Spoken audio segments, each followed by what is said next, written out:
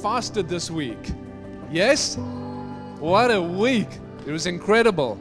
Incredibly hungry for some of us, but we made it through. Well done. If you did it, whatever you picked, well done. Well done for fasting.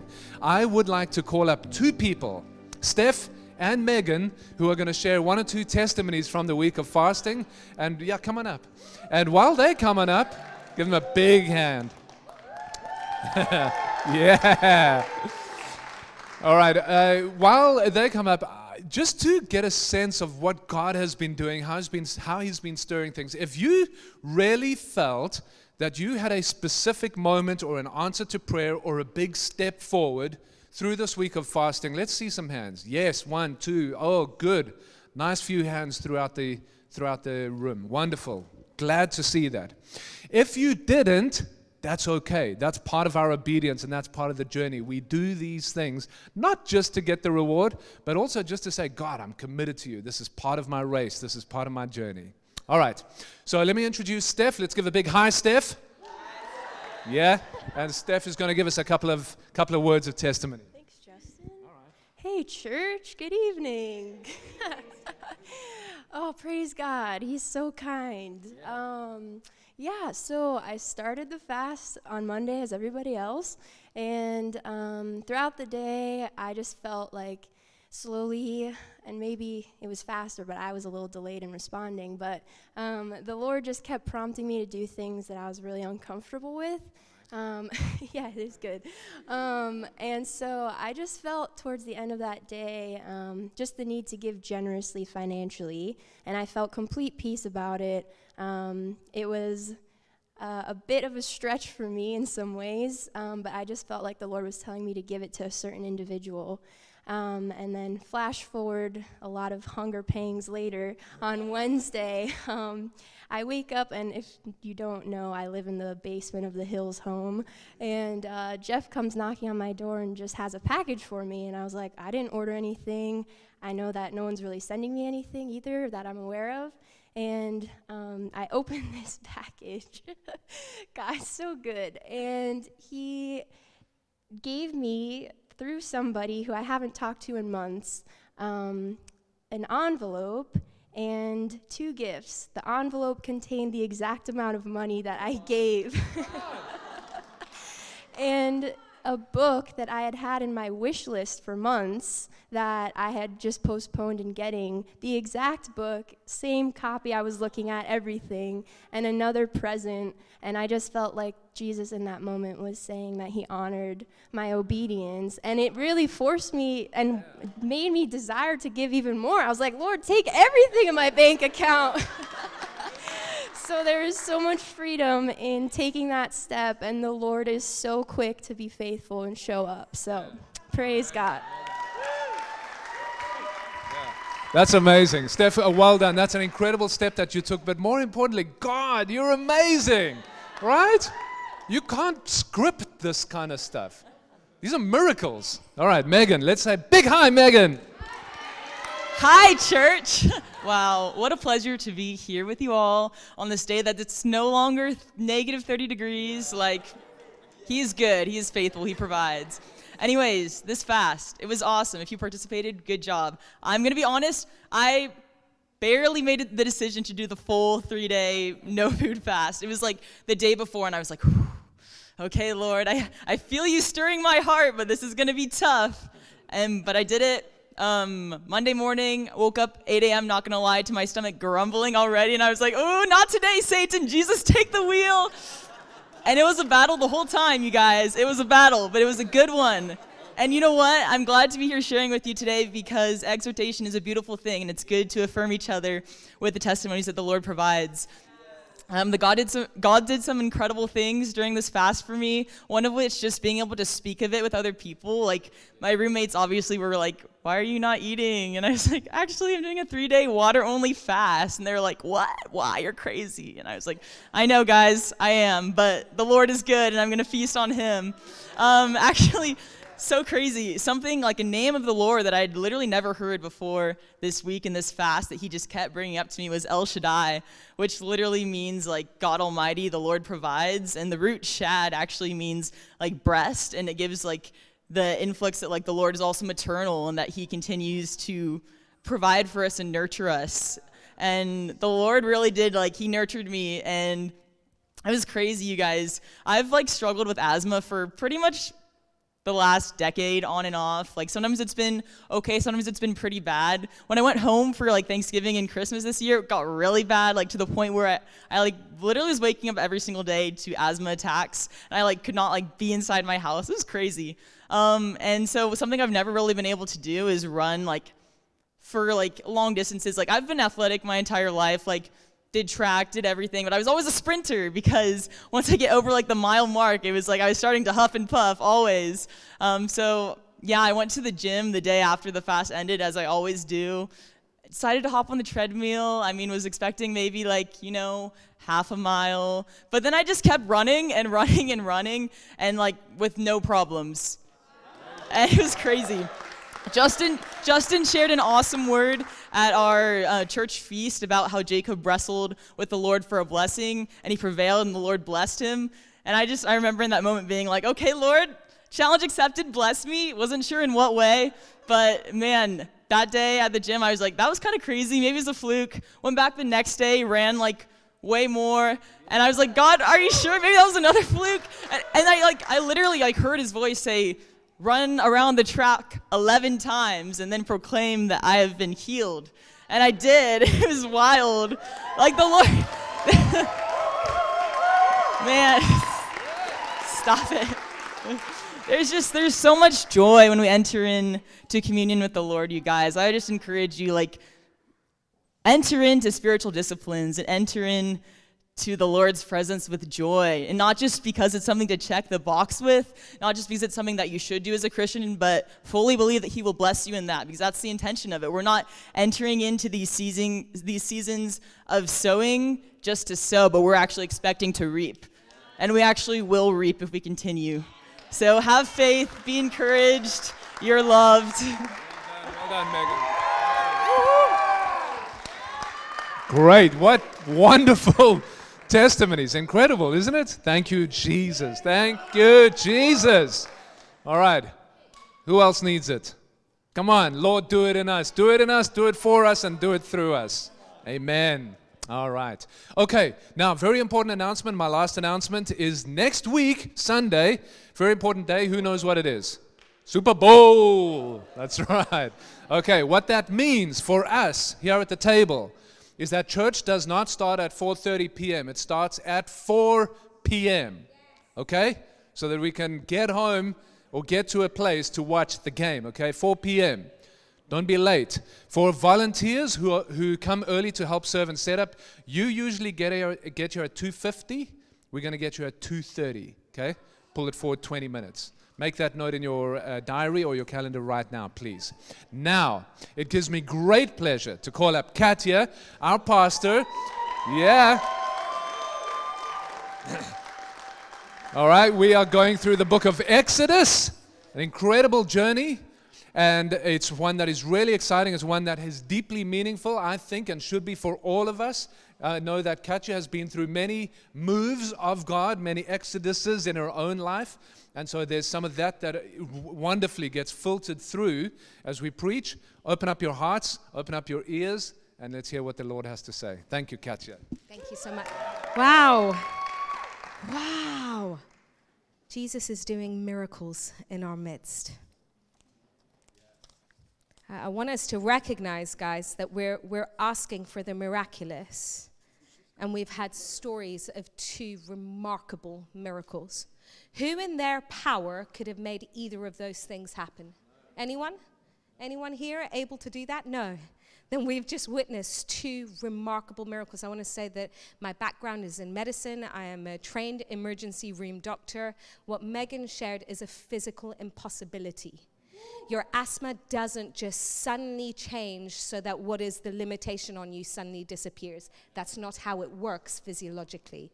So God has done a remarkable miracle. And I don't know about you guys, but I'm going to do something out of pure selfishness in this moment because I could feel the tangible faith in the room as Megan was sharing. I have Crohn's disease, and so I need something done in my body which is a medical impossibility.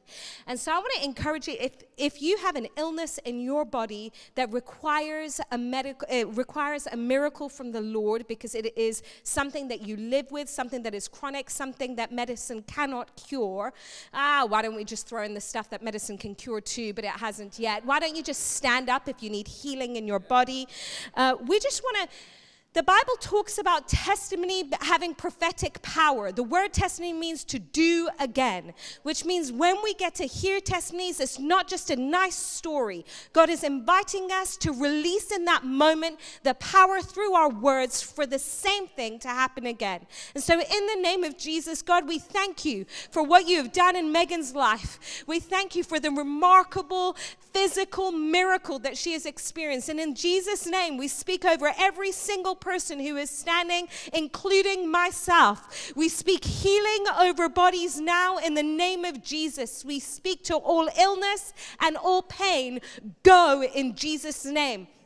We speak to all physical limitations on each body that is standing, and we break those limitations. Kingdom of heaven, come and break out. Healing come in Jesus' name. Amen. Yeah, woo Jesus. He is awesome. Okay, we're going to get straight into Exodus. I'm so excited. Jesus. Okay, we're going to do one more thing. Holy Spirit, inconvenient. Just as the meeting was starting, Eva came to me and she said, I found a dime, Mum. Can I keep it? A coin, a dime coin. And I said, sure, fine. I'm sure no one's going to. If that's yours, we will return it to you. And Zeke turned around to her and said, hey, Eva, keep that and then give it to me because I want to buy something with it. He wants to buy a camera. And he said, keep the dime so that I can buy my camera. And in that moment, I felt God speaking to me about an unusual provision where what you have in your hand will not seem enough, but will be enough for the thing that you are wanting. And so even on the back of Steph's experience in this miraculous moment of provision, I want to invite you guys, as we've done for healing, we're going to do this for financial miracles because I felt the Lord speaking to me. This is not how I normally start my preaches, but anyway, let's go. It's fun, right? Holy Spirit's in this room. So if you need financial breakthrough of any kind, this is not a moment for embarrassment because I feel God is inviting us into something. I want to invite you to stand.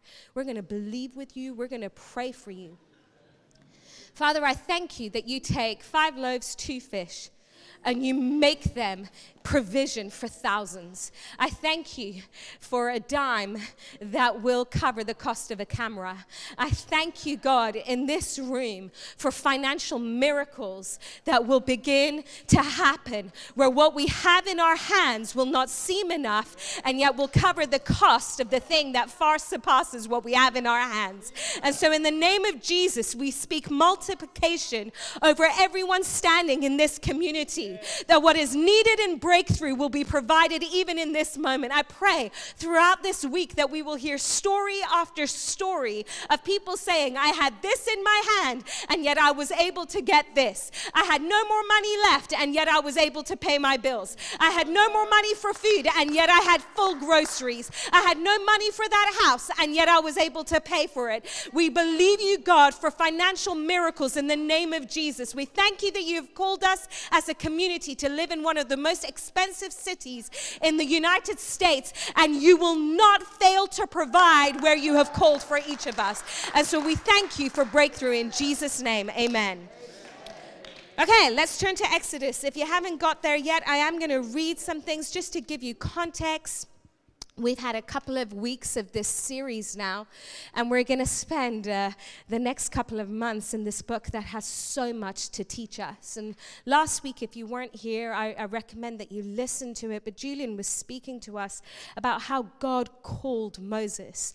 And Moses has this moment where he tries in his own strength to bring deliverance to the people of Israel who are held as slaves in Egypt, and it goes horribly wrong, and he ends up having to flee for his life. He ends up in the desert, lives in the desert for 40 years. He gets married, starts a family, and in that kind of settling in the desert, God meets with him, the voice of the Lord speaking to him through the burning bush, a bush that is on fire, not unusual in a desert, but is not consumed, very unusual in a desert.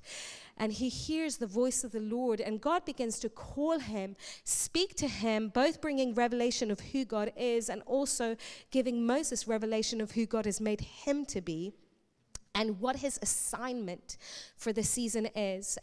And the important part of that backstory for us is that Moses is very cautious. He doesn't want to do what God has appointed him to do. Anyone have moments like that where you hear God speaking something over you and you're like, you know what, maybe call someone else. I'm really comfortable in the life that I have right now, because the call of God will stretch you beyond your comfort zone. If the call of God hasn't stretched you beyond your comfort zone, I want to ask you whether you're living in the call of God, but that's a different story. So God speaks to Moses. Moses is a bit reticent. He quite likes the settling in the desert and his family life, and he's enjoying the lovely me time that he's curated for himself in his life.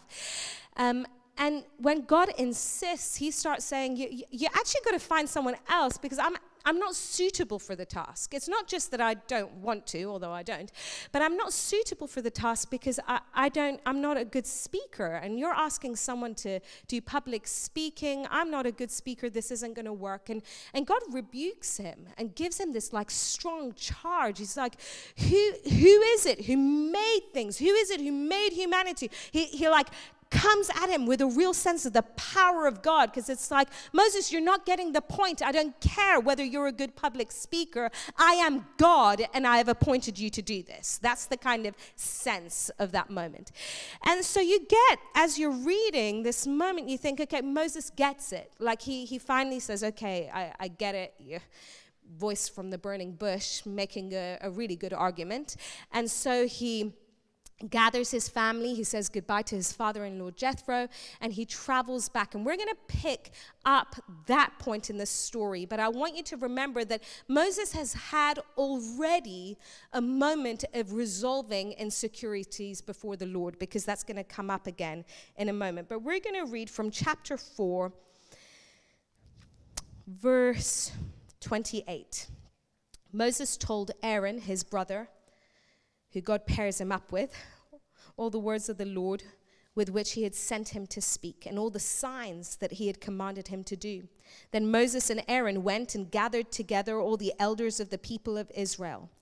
Aaron spoke all the words that the Lord had spoken to Moses and did the signs in the sight of the people, and the people believed. And when they heard that the Lord had visited the people of Israel and that he had seen their affliction, they bowed their heads and worshipped. It's actually the first time that worship is mentioned in the book of Exodus. They have this moment when they think, oh, God has seen us, he's remembered us, and that inspires worship in them. Afterwards, Moses and Aaron went and said to Pharaoh. So this is like the beginning of their mission trip, okay? Moses has been called by God. He's agreed finally to do the thing. He starts his mission trip. He was really worried about whether the Israelites would believe him or not. The first part that he was really worried about actually goes really well. The Israelites not only believe him, but they're inspired to worship. They're having a revival meeting. He's thinking, this is going actually really good. Maybe I am made to do this. The man of power for the hour, as Julian sometimes likes to cheesily tell us. And so Moses is feeling really good now. Oh yeah, God maybe did make a wise choice. I am really good at this job. So he goes straight to Pharaoh. He's feeling confident. Thus says the Lord, the God of Israel, let my people go that they may hold a feast to me in the wilderness. But Pharaoh said, who is the Lord that I should obey his voice and let Israel go? I do not know the Lord, and moreover, I will not let Israel go. Then they said, the God of the Hebrews, let's try again, maybe he didn't hear us. The God of the Hebrews has met with us. Please let us go a 3-day journey into the wilderness, that we may sacrifice to the Lord our God, lest he fall upon us with pestilence or with the sword. But the king of Egypt said to them, Moses and Aaron, why do you take the people away from their work? Get back to your burdens. And Pharaoh said, behold, the people of the land are now many, and you make them rest from their burdens. The same day Pharaoh commanded the taskmasters of the people and their foremen, you shall no longer give the people straw to make bricks, as in the past.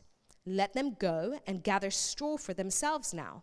But the number of bricks that they made in the past, you shall still impose on them. You shall by no means reduce it, for they are idle. Therefore they cry, let us go and offer sacrifice to our God. Let heavier work be laid on the men, that they may labor at it and pay no regard to lying words. So the taskmasters and the foremen of the people went out and said to the people, thus says Pharaoh, I will not give you straw. Go and get your straw yourselves wherever you can find it, but your work will not be reduced in the least. So the people were scattered throughout all the land of Egypt to gather stubble for straw. The taskmasters were urgent, saying, complete your work, your daily task each day, as when there was straw. And the foremen of the people of Israel, whom Pharaoh's taskmasters had set over them, were beaten and were asked, why have you not done all your task of making bricks today and yesterday, as in the past? Then the foremen of the people of Israel came and cried to Pharaoh, why do you treat your servants like this? No straw is given to your servants, yet they say to us, make bricks. And behold, your servants are beaten, but the fault is in your own people. But he said, you are idle, you are idle. That is why you say, let us go and sacrifice to the Lord. Go now and work, no straw will be given to you. But you must still deliver the same number of bricks. The foremen of the people of Israel saw that they were in trouble when they said, you shall by no means reduce your number of bricks, your daily task each day.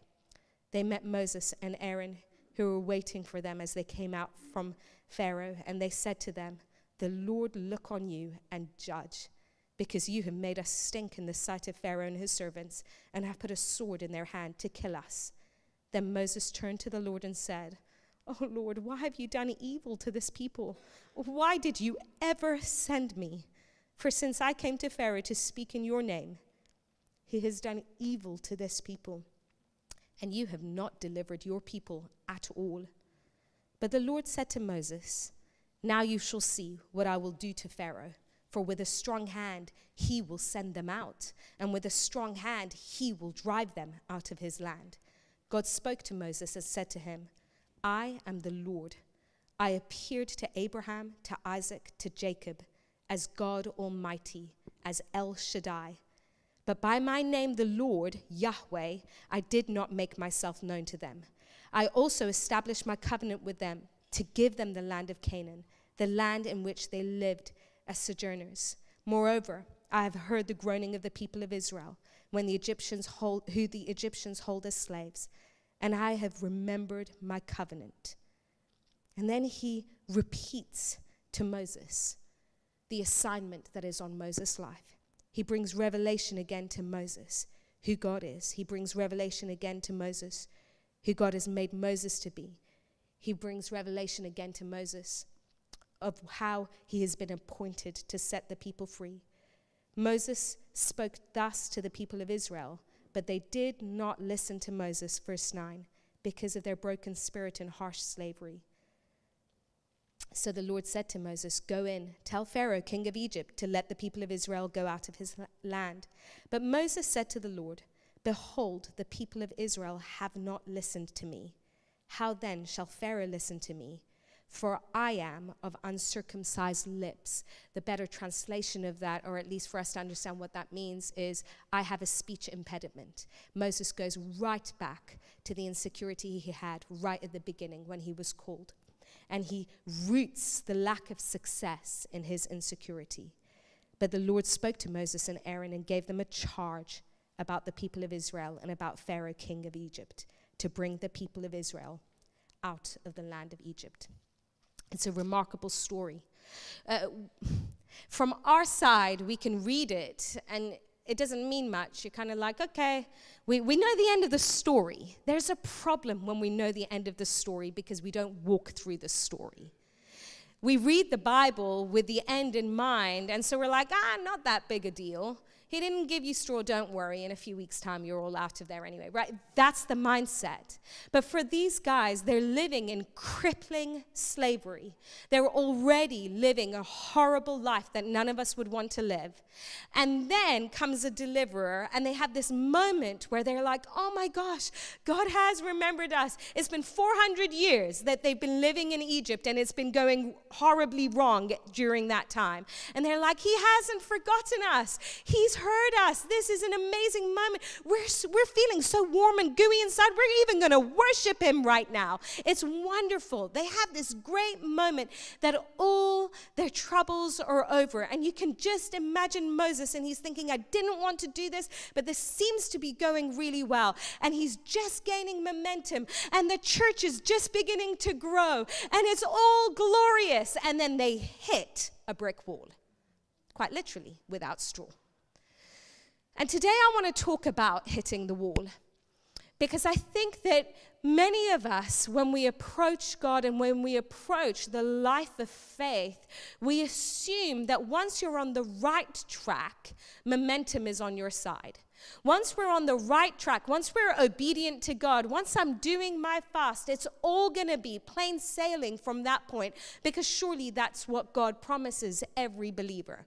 We're not reading our Bibles correctly, but we tell ourselves that narrative.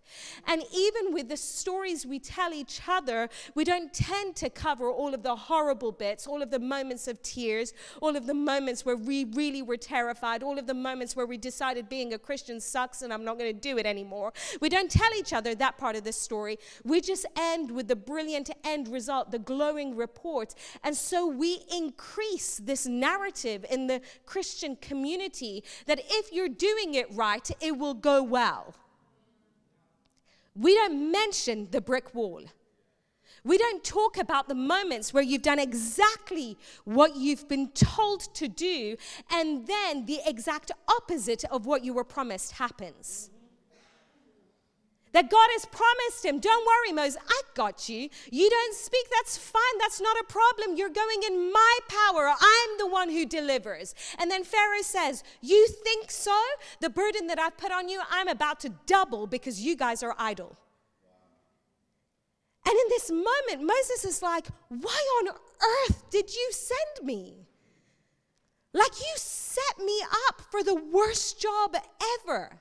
Because he doesn't understand at this point. See, their revelation of God was very limited. What they knew of God at this point in Israel's history is really only a handful of things about his character. It's easier on us, although we don't read our Bibles well enough, so we're still as clueless as they were. But we've got an entire word to read that trains us, that tells us repeatedly every single adventure of faith that you read in the Bible has a brick wall moment where it's going to go really well and all of a sudden it's really not. And as believers, we often think, I must have done something wrong. No, other than not read your Bible and pay attention. No, you haven't done something wrong. That's called an inevitable part of the journey of faith. You will always have a bricks without straw moment. This is my first point. The brick wall is inevitable. Write it down, because it might mean nothing to you today. But when you hit the brick wall, this is going to fortify you. Because it's not that you did something wrong. It's not that you've been disobedient. It's not that God who promises is actually unfaithful to you. It's just part of the process. We have to train ourselves. The Bible talks about in the New Testament not being ignorant of the enemy's schemes. We have to be a people who train ourselves out of ignorance so that in moments where there is challenge to our faith, we know exactly how to lean in rather than run away. You have to do that in the moments where you're not right in the heat of battle. If you're trying to train yourself in the heat of battle, it's too late. It's in the moments before the faith adventure where you've got to really get yourself ready and understand this is going to be glorious. There are miracles involved. God who has spoken is faithful, and there are going to be moments of challenge. There's going to be moments of resistance. As my friend Adam used to say to me whenever I complained that things were difficult, no change comes without resistance. And we think miracles are going to happen like this all of the time for us because God who promised is faithful, but we don't understand the process through which people of faith have walked through for miracles. It's not that the miracle isn't coming. The question is, do we have the resilience to lean in the moment where we have our own make your bricks without straw challenge to our faith? It's inevitable. Get comfortable with it. Let's tell stories to one another of those moments of brick walls. I want to tell you, the 3 days of fasting, actually the first 2 days, I'm terrible at fasting. I get grouchy. Julian can tell you, I get grouchy. I love food. I get really grouchy. But anyway, the whole time through the fast, I'm just praying every time I'm grouchy, like, Jesus, help me, help me, help me. And after the fast, I'm feeling actually like God has really responded to so many things that were just stirring hunger in me. I'm so excited, hunger physically, but spiritually. And I'm just feeling so excited about a new season. And then I get hit by illness and body aches and Crohn's disease doing what Crohn's disease does in my body, which is just making me feel like I have zero energy and I'm aching all over. I'm still aching all over. That's a bricks without straw moment. That's like, oh, you thought you were leaning in for a miracle. Boom, here's the resistance. And unless we've trained ourselves, what we'll do in those moments is, I'm never going to fast again. Well, that sucked. It doesn't do anything, does it? My body feels worse today than I did before, and one of the things I was praying for was healing. Clearly not working, right? Because unless you've trained yourself, unless you anticipate there will be challenge, unless you fixed your eyes on the faithfulness of Jesus and refuse to allow your circumstances to dictate to you so immediately whether you're going in the right direction or not, in those moments you will fall right into the enemy's schemes and you will go off track just before you've even started. We've got to train ourselves. So the wall is inevitable. Faith adventures are filled with them. I can tell you so many stories of this kind of moment, but I can also tell you the stories of what happens afterwards. We've got to be reading. We've got to feast on these stories and pay attention to the process because it will happen to us in faith adventures. The second thing about the brick wall, and I really believe the brick wall is a gift. It's a gift to them. It's a gift to us. The second thing about the brick wall is that it is a profound mirror. It exposes to the people what is really happening on the inside. In fact, it exposes to Moses what is still happening on his inside.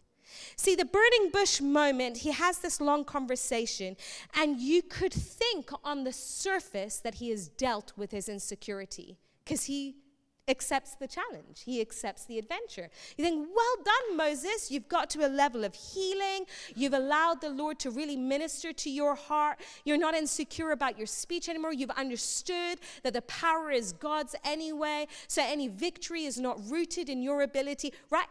Beautiful. On the surface, it looks great. But the first challenge he hits, all of that which you think has been resolved rises to the surface again. The brick wall is, in fact, a gift to expose what is really going on the inside. If not, without brick walls, we will always live thinking we are much more mature and whole than we actually are, and we will never allow the Lord to actually resolve the things that are most true in the depth of our being. Moses believes in reality that success is based on his ability to speak. Even after the miracles, even after the signs that he's been shown, even after accepting the adventure as if he's got it, as soon as he hits the wall, the reality of his belief system comes up, and it's got nothing to do with the power of God. It's got everything to do with his understanding that it is rooted in his ability to speak or not. And so many of us, In times of acceleration, in times where things are going well, we can tell ourselves that we've really got all that self-care, all those bubble baths, I want to tell you, have done wonders for me. They've really healed what was going on the inside. All of those things, all my self-made boundaries have done so good in allowing my insecurities to be healed. I'm just so much more whole than I was before. And I walk into a brick wall, and all of a sudden, all of that unbelief, all of that insecurity, all of those belief systems that are rooted in something other than the kingdom of God and the gospel come up to the surface, because all of a sudden it turns out I'm not nearly as mature as I thought I was. These moments are gifts. Now here's the response, church. You can see yourself in the mirror and you can bounce. And I've seen this happen so many times. You can see the truth, and then you can refuse to acknowledge it. You can get offended with other people, because you know what the Israelites did? They entered into the blame game. You know what's interesting is, 2 minutes ago, you guys were worshiping. What happened? They're unwilling to acknowledge the mirror that they've seen. They're unwilling to say, gosh, our worship wasn't rooted in him, was rooted in what we thought we'd just gained. But all of a sudden, as soon as that thing is taken from us, we're not interested in this God, and we're not interested in his prophet. Go away. They've seen the mirror, but they've chosen blame and offense to another rather than humble surrender to what God is wanting to sift out of their own hearts. I'm going to tell you, I have seen it so many times, and as a pastor, it breaks my heart. Watching people when they're on the brink of either step towards wholeness or step towards offense. And in that moment, no one else can make that choice for them. That's a personal moment where every ounce of true surrender, true worship comes out of you. I want to say to you, church, those moments are gifts. I've had so many moments like that personally. Oh, man, I'm a woman of faith. Then I hit the wall and I'm blaming God and I hate him and I don't want to worship. Where's that coming from? Oh, that was there all along, Katya. You were just blind to it. This is the gift of the Lord. Because do you really want to know yourself, or do you want to think you know yourself? So many of ourselves completely duped about who we really are. It's easy to tell the story in the good moment. What is your belief system in the broken moment? Jesus doesn't expose these things to shame us. He's bringing you opportunity to heal you, to make you whole. This brick wall moment was an opportunity for Israel, was an opportunity for Moses. Hey, Moses, we're back to this again. Your belief system is again telling you, your heart. See, we know things, but what do we really know? That's the question. Moses knew in his head, success is rooted in him. Moses knew in his heart, success is rooted in my performance. So what happens? The brick wall, so that belief system filters up to the surface. Hey, Moses, this is a moment. Do you want to deal with this? Because we're going to keep going round and round and round until you deal with this. What is success really rooted in? This is a gift. If you are living in this moment, I want to encourage you. God is not punishing you. He is doing you an act of kindness. God isn't the author of bricks without straw, but gosh, he's good at using those moments for our benefit. See the promise. God works all things for the good, right? That's what it says in the New Testament. He works all things for your good. For the believer, for the one who loves Jesus, every single part of your story is worked for good. And so often we say, what about the bad moments? What about the horrible moments? I believe some of the horrible moments he uses in this exact way, which is he didn't author the horrible moment, but he allows it to bring from your heart, from the depth of your being, what you actually think about him, about yourself, about your calling, about your spiritual family. And he filters all of the junk deep within out of us because he's making us whole in the process. He works all things for your good. The process of that is actually an invitation, because he's saying, will you lean in or will you walk away in offense? It's your choice. It's your choice what that moment becomes.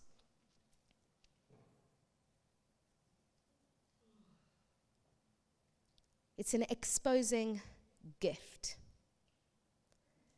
The third thing, let's move on, is that the brick wall is a deep well. So firstly, the brick wall is inevitable. Secondly, the brick wall is a mirror. Thirdly, the brick wall is a deep well. See, God wants the brick wall to be a moment of revelation, not just about you, but about who he is. There's a bit of a play in Exodus 5 and 6 about knowing the Lord. In Exodus 5, right at the beginning, Pharaoh, where he's invited in to partner. Pharaoh could partner with the purposes of God. Something could have totally shifted. See, when we read this story, we think the end was entirely inevitable. And I want to say, I don't know if that's exactly true, because you have moments in Scripture where something is about to happen, and yet there is such repentance that the story changes. It's not that God had to have things work in exactly this way. It's that God is working his purposes through anyway. And I believe if Pharaoh had humbled himself, the story, at least in this moment, could have looked different. It's like when Jonah goes to Nineveh and he says in 40 days, God's going to destroy this city. What happens? That's his prophetic word. What happens? Is the city destroyed? No, because the whole city repents, and suddenly what was promised changes in response to the humility of the people and their surrender to God. So Pharaoh could have changed the end of the story, but of course Pharaoh's response is, I do not know the Lord, and therefore I'm not partnering with this. I'm not doing what you're asking me. And then in chapter 6, stick with me, we're going to get to a moment of a deep well. God begins to speak to Moses, and he says in verse 2, I'm the Lord. I appeared to Abraham, Isaac, Jacob as God Almighty, as El Shaddai, as Megan was describing to us. God Almighty, the one who nurtures, the one who sustains, is the primary revelation of that word. And God revealed himself primary, that aspect of his character, to Abraham, Isaac, and Jacob. That's what he was teaching them in their generation about who God is. So I revealed myself to them as God Almighty, as El Shaddai, but by my name, the Lord, Yahweh, I did not make myself known to them. Now, I want to be clear, there are moments with the patriarchs, with Abraham, Isaac, and Jacob, where that name, the Lord, Yahweh, is used. But what God is saying here is the experience of revelation, the primary experience I showed to them so that they would know me, not just head knowledge. He's talking about heart knowledge. He's talking about experiencing him. His primary revelation to Abraham, Isaac, and Jacob was as God who sustains, God who is mighty, God who will nurture you, God who will give you what he has promised, right? His primary revelation now that he's giving the Israelites in this moment so that they would experience this isn't a head knowledge. He's inviting them to know him. The deep well moment of the brick wall is God as Yahweh, which Julian spoke about last week, but the name means I am that I am. It's that I was that I am what I was, I am what I am what I will be. It's the reality of God is forever the same, forever faithful and present. He is literally the existing one, then, now, and always. That's the revelation he's bringing to them. Why that revelation specifically? Because they thought he didn't exist for 400 years. The revelation they need in the brick wall moment isn't one of sustainer. It's one who is existing. It's one who is faithful. It's one who is the same then that he is now, who will be then. They need that revelation, and God is using this moment of the brick wall to bring out of a deep well an experiential knowledge of who he is, a facet of his character. I want to tell you, when we hit brick walls, there is purpose not only to expose what is inside of us, but he's bringing revelation of an aspect of his character that you would not know in experience unless you hit the brick wall. Are you following me? He's saying they knew it, but in your generation, you will know it. Why? Because this brick wall is a gift. It's a gift. The enemy is using it for his purpose, but God is saying, I work all things for your good. I will bring out toxic belief systems. And in the moment of the brick wall, I will give you such a revelation of who I am. See, when do you need to know Jesus as Prince of Peace? So many of us saying, I want to know you, Prince of Peace. You know what you're praying for? You're praying for a storm so that you will know him as Prince of Peace. If not, Prince of Peace will always be theory in your head. And too many of us in the brick wall moment, it's because we are really allowing ourselves to stay ignorant in the processes that God uses to mature us. In those moments, we're not asking a very pivotal question, which is, what aspect of the character of God is he inviting me to know? Because the enemy is intending something. The enemy has a plan for me having Crohn's disease. And I can live in that plan. I can live in the place of offense. I can live and say, I will never pray for healing. We will never as a church go for it. Not until I see proof in my body will I ever lead you there. I can live in that place. That's the plan of the enemy. Or I can say, allow this brick wall to expose my belief systems. The ones that I don't see, and the ones that I don't display on the public platform on a Sunday. The ones that I'm so blind to, that I can spot in other people because we're so good at that, but cannot see in myself. We see the speck, we just have no visual on the log that's in our eye, Jesus says. So use this Crohn's disease, not for what the enemy intended, but to expose in me belief systems that I didn't know were there. But then, Lord, use it not just to expose me to bring me into wholeness, but to reveal a facet of your character that I know because I've read it, but now reveal it to me that I know because I've experienced it. God, his grace is sufficient for my weakness. Do you know how you will know that? Is when you feel weak. If not, it will always be a theoretical verse that you're able to speak out with no heart knowledge of what that feels like. I want to tell you, I know what it feels like. That I will always testify that he is the one whose strength is enough. Why? Because I memorized the verse? No, because I lived it.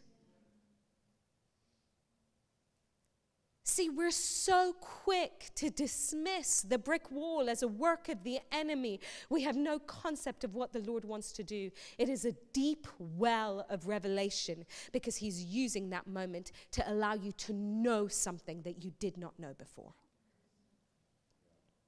If you have hit a brick wall, and I'm assuming it doesn't look like bricks without straw for you literally, but it might be illness. It might be that you felt like you had an open door to something that God promised you and suddenly it's been slammed shut in your face. It might be disappointment about something. Whatever it is, whatever that brick wall, that moment of hardship in a faith adventure looks like for you, I want to say to you, the best thing that you can do is start praying. Jesus, expose what's in my heart. Jesus, reveal a facet of your character so that when I speak about it again, I won't be quoting a verse. I will be telling people how I lived that verse. Oh, it became so real to me.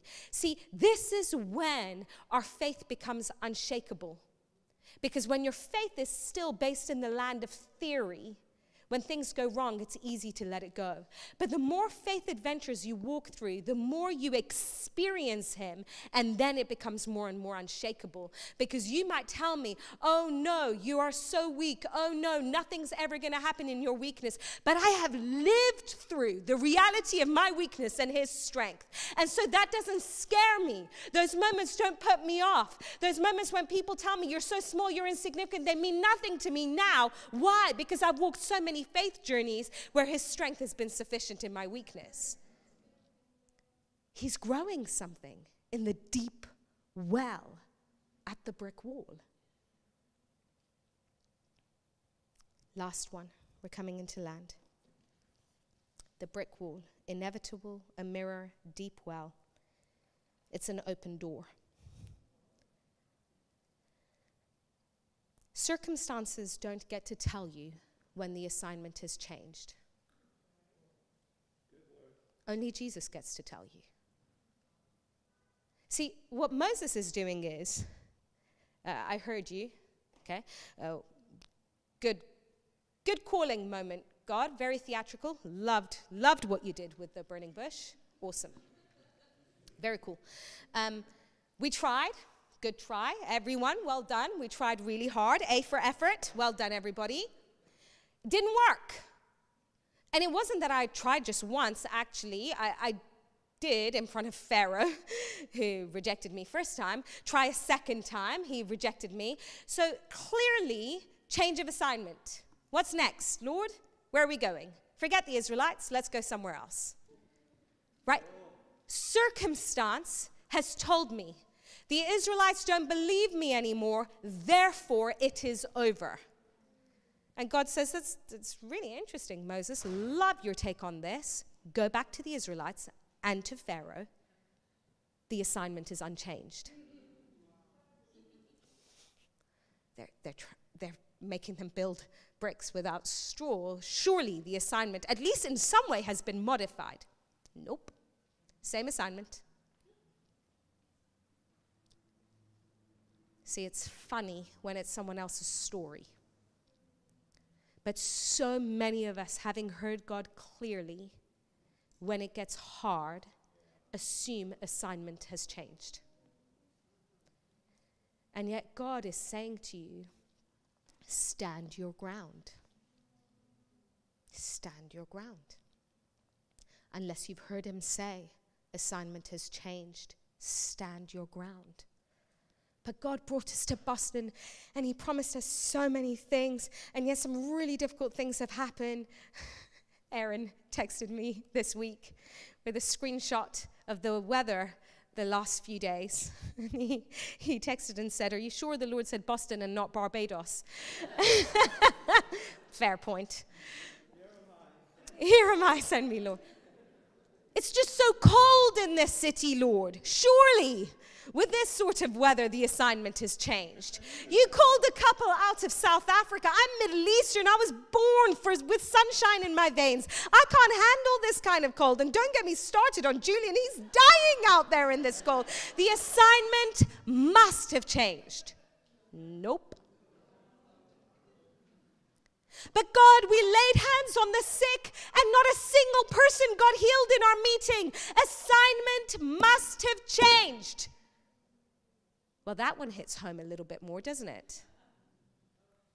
How many churches worldwide are saying Holy Spirit doesn't do anything today? Why are they saying that? Because they found a verse that proves that? No. Because their circumstances told them assignment has changed. And yet last time I checked, he said, lay hands on the sick and heal them. And there is no PS, don't do that anymore.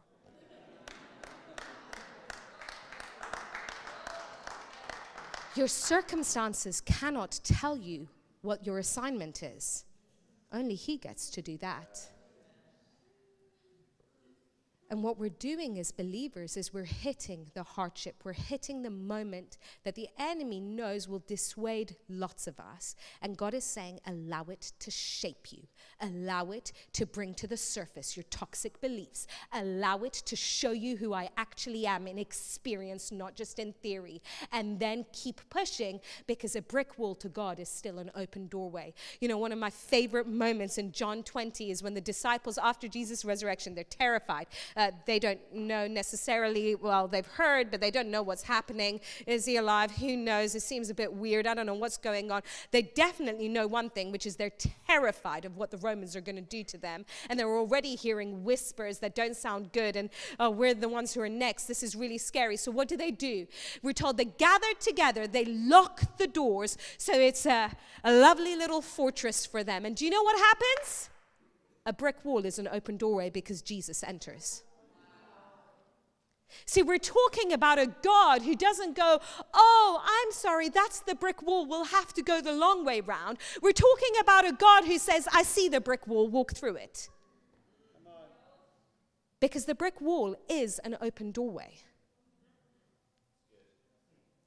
There is nothing in our circumstances, nothing that can actually be such a stumbling block that we cannot move forward with what God has called us to. I want to tell you that is true for you. There is nothing in your finances that can be such a stumbling block that will stop God doing in your life what he has promised to do. There is nothing in your health that can be such a stumbling block that will stop God from doing what he promised to do. I can keep going. There's nothing in your family. There's nothing in your upbringing. There's nothing in your education. There's nothing even in your gender. There is nothing at all that can be such a stumbling block that will be such a brick wall that the Holy Spirit doesn't know how to turn it into an open doorway. Brick walls are open doorways to him. So church, we're a people who are going to have to get comfortable with bricks without straw moments. Many of us have had them already. We've had them as a community already. We had moments where I really thought, we're never going to rent a building. And this isn't the sort of city where we can have outdoor meetings every week. Summertime, great, we did do that. Several of you have been at our park meetings. You'll know what we're talking about. Some of those moments were because we couldn't find a venue. We can't do that in this city. How are we going to do it, Lord? But you told us to gather. Okay, here's the brick wall. Make it an open doorway. There's nothing we can do about it. I can't make it open, but what I can do is keep leaning in until the moment he opens it. So many of us have given up from the wall entirely. We've moved. We don't even know when he opens the doorway. Stand your ground. Table Boston, stand your ground individually, stand your ground as a community. If you want to see miracles, you have to get comfortable with brick walls. Yeah. It's part of the process. So many of us praying for the miraculous have no intention of any hardship coming our way. You can't have one without the other.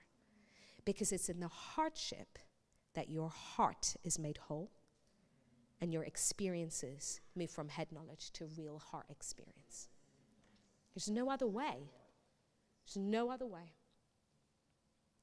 You know, Peter, and this is the last thing I'm going to say, and then we're going to pray together. Peter, in the Gospel of John, he has this moment where his brick wall is actually his own failing. Justin was saying in the moment of communion, they've all talked about who's going to betray Jesus. Jesus is telling them this thing. Peter, the leader of the gang. Now see, when Peter was called initially, Peter was like Moses. He was a failure and he knew it. How do I know that? Because Peter was a fisherman.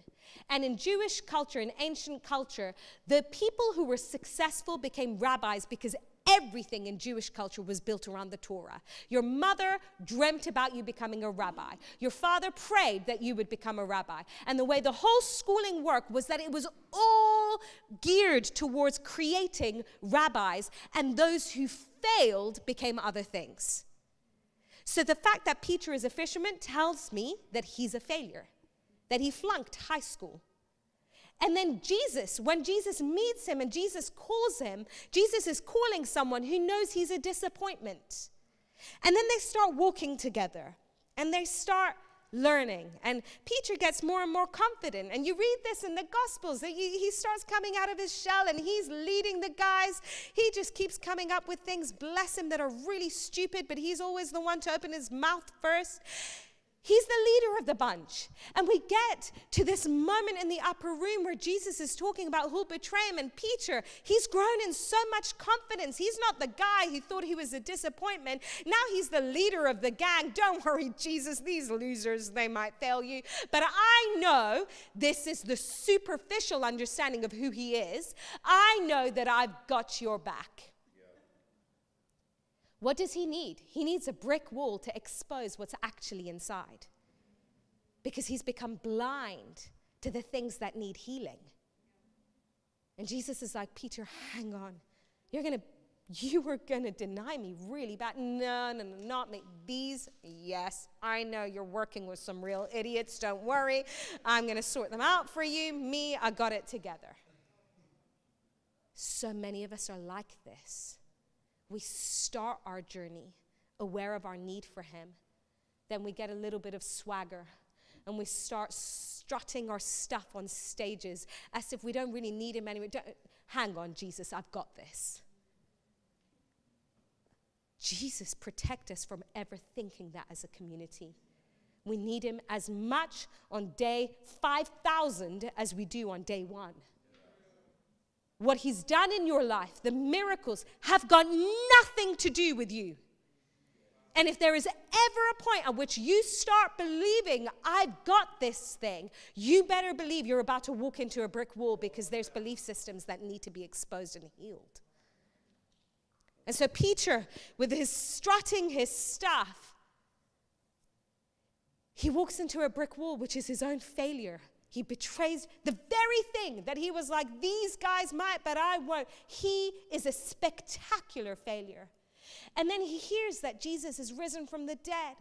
And he has this moment, and Jesus is wonderful. Guys, it's fine. What does Peter say in John 21? I'm going fishing. Why? Jesus is now risen from the dead. Why would you go fishing? Because he's not willing to allow that brick wall to actually heal him. He's bouncing away out of shame and offense. And Jesus cooks him breakfast. We've talked about this before.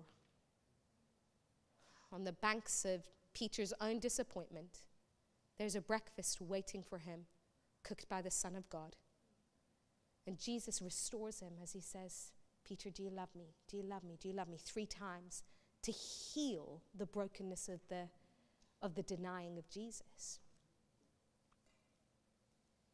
There's this reality in that moment where Peter experiences Jesus' grace in a way that it had started to become theory for him. And yet that brick wall is a gift to him. Can you imagine what would have become of church history if that lie that had crept into Peter, that he'd got this, continued in him without the gift of a brick wall to expose it to healing? Let's stand together. Exodus has a lot to teach us, church. If we allow this book to shape us, it will set us on a course where the grace of God so empowers us that we find ourselves walking in miracles, walking in adventures. We've just got to get comfortable with the hard parts, the challenging moments, the pushback moments. They will come, they are inevitable. But gosh, they are a gift. And I want to invite you in this moment. Some of you, as I was speaking, you're aware that Holy Spirit is tugging at your heart because he's been exposing some really weird belief systems that have been in you. Belief systems about your performance, belief systems about how much you've got it together, belief systems about what it is that pleases God and what doesn't please God. You've got into some kind of tangential belief systems, and God has been knocking on the door of your heart, and he's been exposing these things to you, and you've been keeping him at bay. And even as I've been speaking, there's been like a wrestling in your heart where you can feel God saying to you again, I want to heal you. I want to grow you. I want to take this out of your heart and restore you. And I want to encourage you, if this is you, no one's watching. We're just going to close our eyes. Each of us is going to meet with Jesus. But if this is you, I want to invite you, lean into him. This is a moment for repentance. And repentance isn't simply saying sorry, although that's a good place to start. But repentance is allowing God to change the way you think.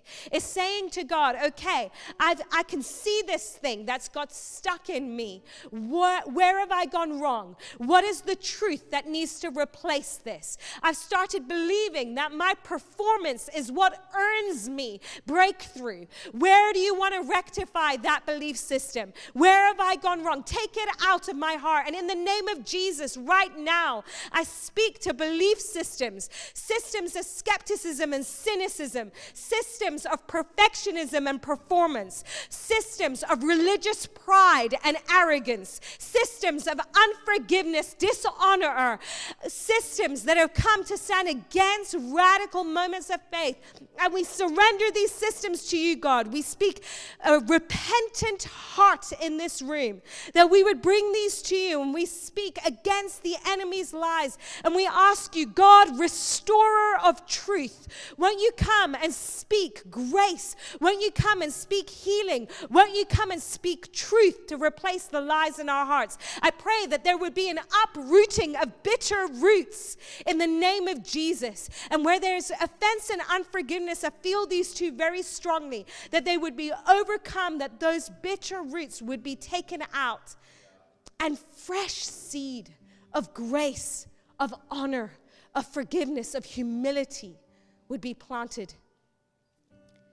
And some of you, you are in the middle of a storm and you haven't known what to do. And in this moment, God is inviting you to drink at a deep well. He's saying to you that I am not the author of this, but I want to show you who I am. Others may have known me at different times as this, but today I want to reveal myself to you. I want to reveal myself to you as Prince of Peace. I want to reveal myself to you as a good Father. I'm going to reveal myself to you as God of glory and goodness. So in Jesus' name, Holy Spirit, you are the one who reveals the Father, who reveals Jesus to us. I pray, bring deep revelation, that we would walk in the experience of who you are, not just in the head knowledge of who you are. And some of you, you're waiting for the breakthrough. And in this moment, God is just telling you, stand your ground. Assignment has not changed. Assignment to this city for some of you ready to jump ship because it's been hard, and I get it, but God is saying to you, assignment has not changed. For some of you, God has been calling you to go and you've been resisting him, and he's saying, hey, assignment has not changed. I pray in this room, courage and faith. A restoring of incredible boldness, incredible audacity towards the things of God. We speak a restoring. Be strong and very courageous, church, because the wall you see before you, to him is an open doorway.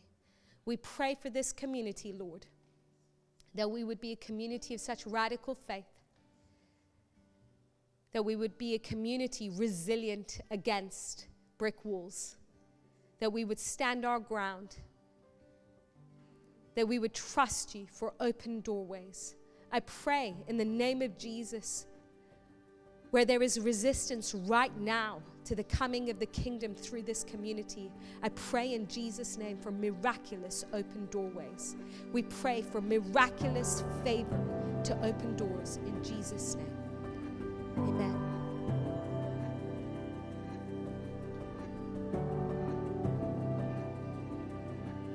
This is the Sunday morning podcast from The Table, Boston, where you'll find the latest teachings from our Sunday meetings. Find more from us at thetableboston.com.